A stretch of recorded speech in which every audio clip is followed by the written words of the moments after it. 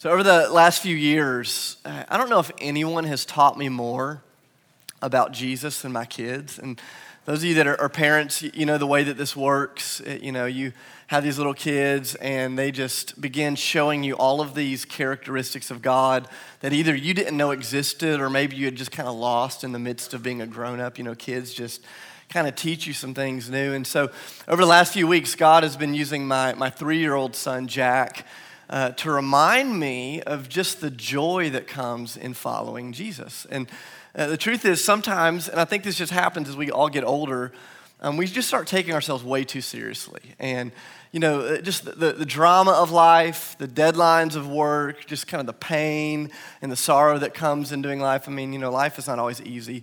But as you get older, just enough of those things happen. Sometimes you begin losing the joy. And there has been something about Jack over the last few weeks that has just reminded me of just how fun it is to be alive. And so one of the things that Jack will do, he has this little catchphrase that he made up, he'll say it all the time. We'll be in the midst of, just doing something ordinary, like riding bikes or digging in the dirt or eating pizza or painting or just doing something simple. And he'll stop like right in the middle of whatever we're doing and he'll look at me and he'll say, "Dad, this is so much fun." And he'll kind of make this little face, like he'll shake his head, he'll go, "This is so much fun." And he does it like that. You'd have to kind of see it. It's cuter when he does it, but he gets so excited. So on Friday of this past week, we had gone to take lunch to my oldest son, Micah. He's in kindergarten.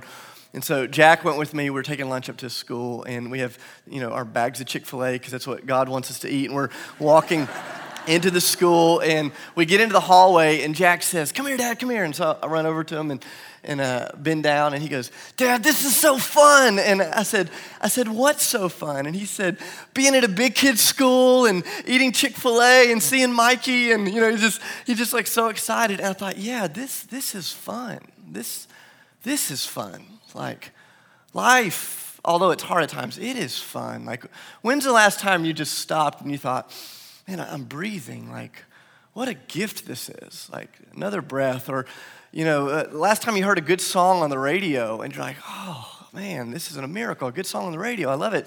And or you've eaten a good meal, or you've danced with your wife in the kitchen, or you've seen a beautiful sunset. We haven't seen one of those in weeks here at Nashville, but remember back in the day when you'd seen a sunset and just a moment where you go, "Man, this is fun." It's fun to be alive. It's a gift to get to do these things. And I've so often thought about the disciples, the very first followers of Jesus.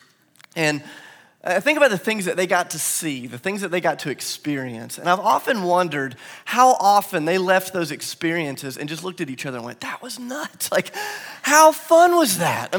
We make the disciples so spiritual and so religious and so boring and so solemn. Can you imagine what it would have been like when they were sitting in that boat in the middle of hurricane swells and Jesus stands up and he says, "Hey, peace, be still." And the storm calms. And I guarantee you they worshiped, and I guarantee you they changed their theology.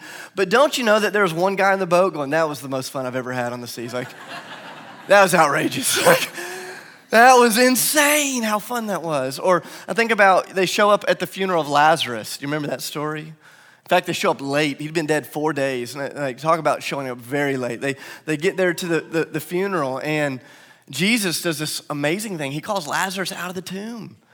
And he says, "Hey, now that you're alive, you need to take off the grave clothes, put on some new clothes. You got to go back to work tomorrow, bro." Like you're like actually alive. And don't you know the disciples left going, "That was the most fun funeral we've ever been at. Like that was insane. Didn't see that coming. That was amazing." Or where Jesus was there on the hill surrounded by thousands of people, hungry people. And Jesus looks at them and says, "Hey, I want you to feed them." They said, "Oh, we have fish and bread. That's all we've got." And Jesus says, "Exactly. I want you to notice that my provision is far better than the problem that you see. And what feels like a problem to you is just great potential in the kingdom of God. I want to use you." And don't you know that moment was fun? I think there are a lot of words we use to describe life with Jesus, but the adjective we do not use often enough is fun. That there is something about this, just like look around, like look in this room. There is something about being in a room with other human beings that have been redeemed by the Son of God, getting to live on mission with Jesus, that is so fun. And I think sometimes we lose that.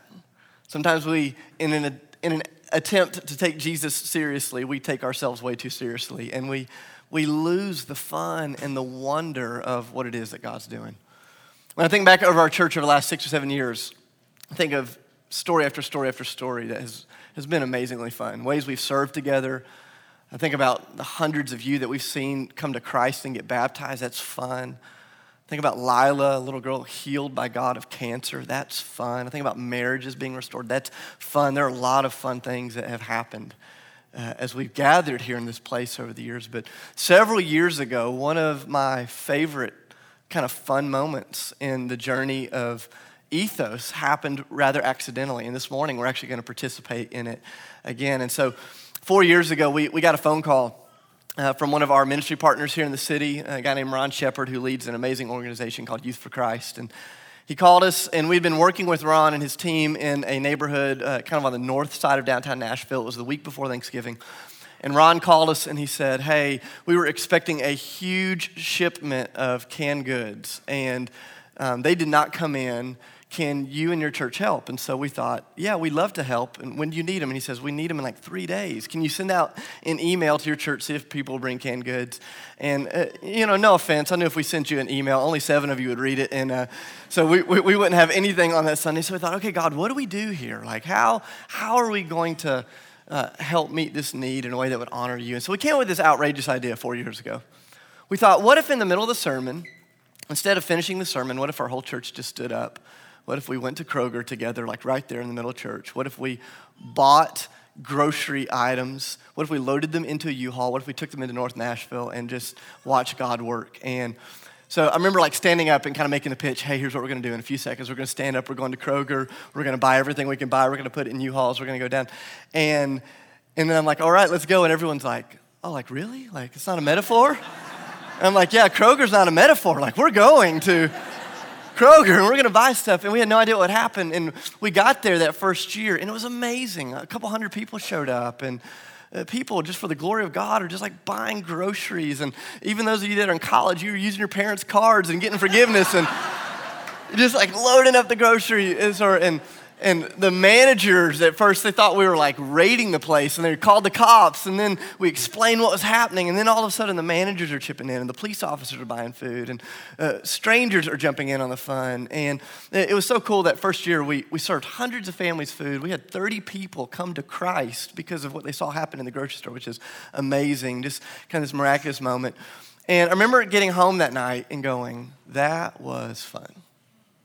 That was awesome. Like, let's do that again. As the years have gone on, we've kind of made this accidental tradition where once a year at least, we will say, hey, instead of me preaching a sermon, what if we just became the sermon? What if we just left? What if we just went and met the need? 4 years ago, we were trying to satisfy the needs of one little street in one little neighborhood. Over the years, this has grown. Last year, we worked across 5 entire neighborhoods. That's what we're doing again this year. And you all provided so much food on one Sunday that it lasted from November to March. Just amazing, the provision of God. And I go, that is fun. It is fun when we get to open up our lives so that the glory and the goodness of God can pass through us for the sake of those that are around us.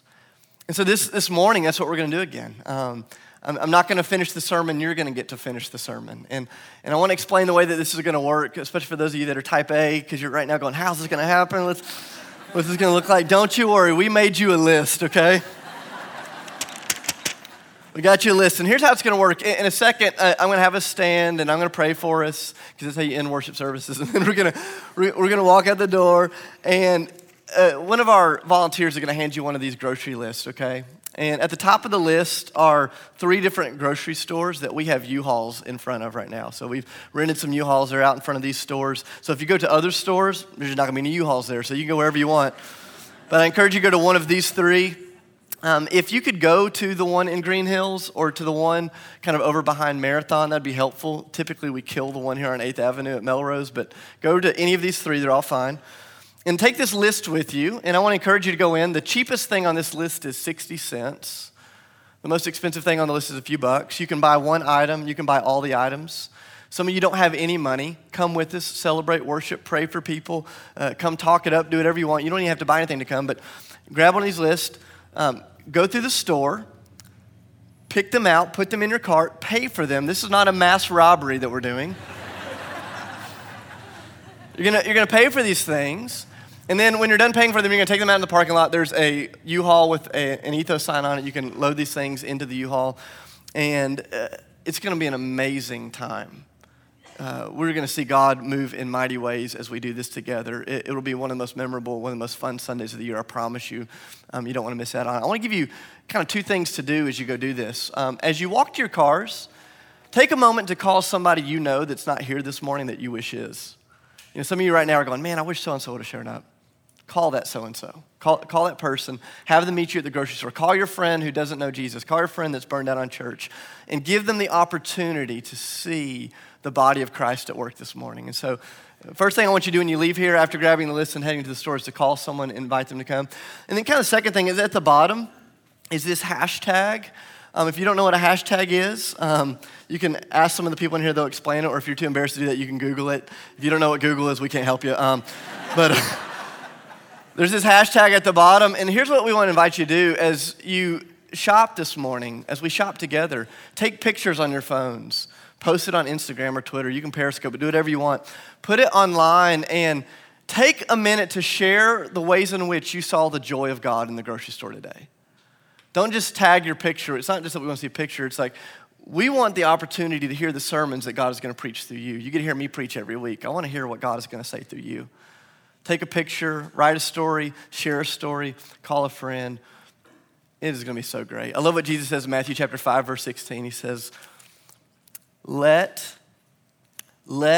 your light shine so that those around you may see your good deeds and they may praise your Father in heaven. Like, we could have taken up a collection, we could have ordered a bunch of canned goods, and we could have just shipped them off, but there's something about the way that we do this that demonstrates the goodness of God to those that are just going to Kroger this morning because it's a good time to shop. They're gonna see God in you in amazing ways. There are gonna be thousands of families that are gonna experience literally the bread of heaven as it shows up at their house through many of you this week. So let's stand together. I'm gonna pray for us.